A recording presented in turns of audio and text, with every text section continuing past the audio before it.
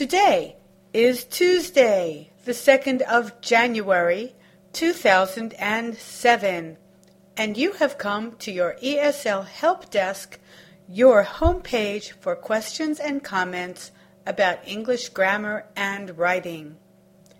We are podcasting from beautiful and historic Boston. If you are in our listening audience today, welcome to ESLHelpDesk.com. Today's lesson is about saying, "Thank you."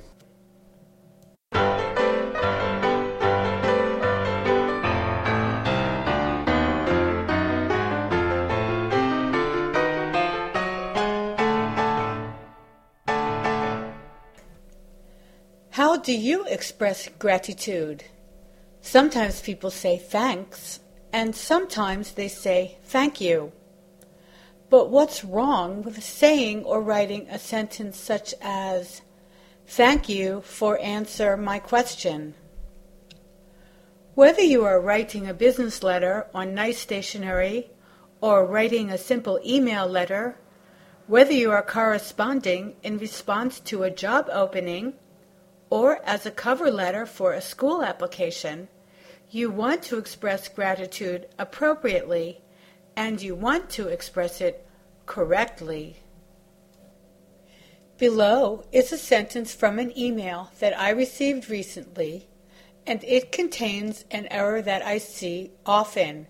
Maybe you can spot the error. Really, thank you to answer me quickly. Let's just focus on the core error in this above sentence, which is, "Thank you to answer me." How shall we correct this sentence? Write your response in the box below. Looking just at the core part of the sentence, the correct structure would be, "Thank you for answering me." Now that we know what the correct sentence is, let's look at why this is correct and the other not. Have you ever learned about gerunds and infinitive phrases? If you want, you can hyperlink right now to a grammar explanation page. In short, a gerund is a noun that takes the ing form. In which of the two following sentences is the word going a gerund? "I'm going to the North Pole." Or, "Going to the Bahamas is a great idea." yes, "Going to the Bahamas is a great idea." contains the gerund. In the following sentence, "I can't stop loving you," the first line from the great hit song of the same name, the phrase "loving you" is a gerund phrase. It is the object of the verb. When you ask the question, "You can't stop what?" you'll see what I mean, because the answer is "loving you," a noun phrase. In contrast, an infinitive phrase is a noun that has the to plus base form of the verb pattern. "I would love to go there" is our example. Gerunds can be used as the subject of the sentence or as an object. If used as an object, it can be the object of a verb or of a preposition. In your sentence, "Thank you very much for answering me."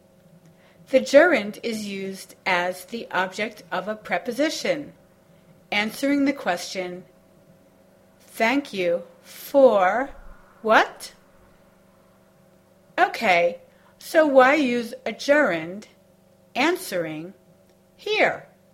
Why not use an infinitive phrase, to answer?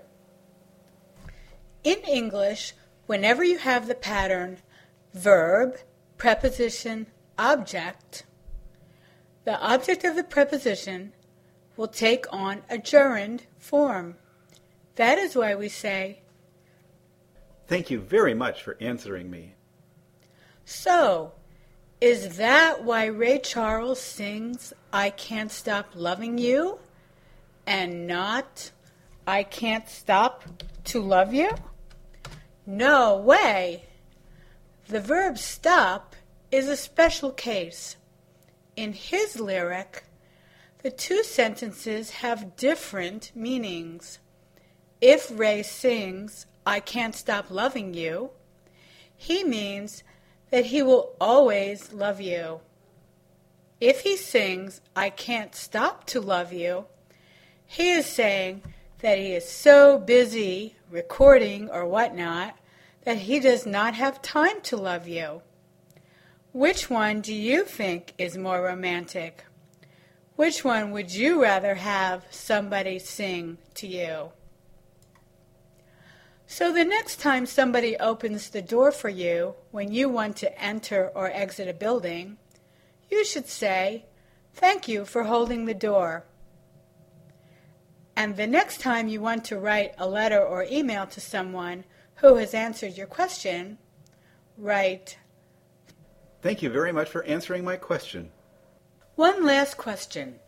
What about the short expression thanks or many thanks? When you use this word or expression, you are actually using the plural noun. Thanks.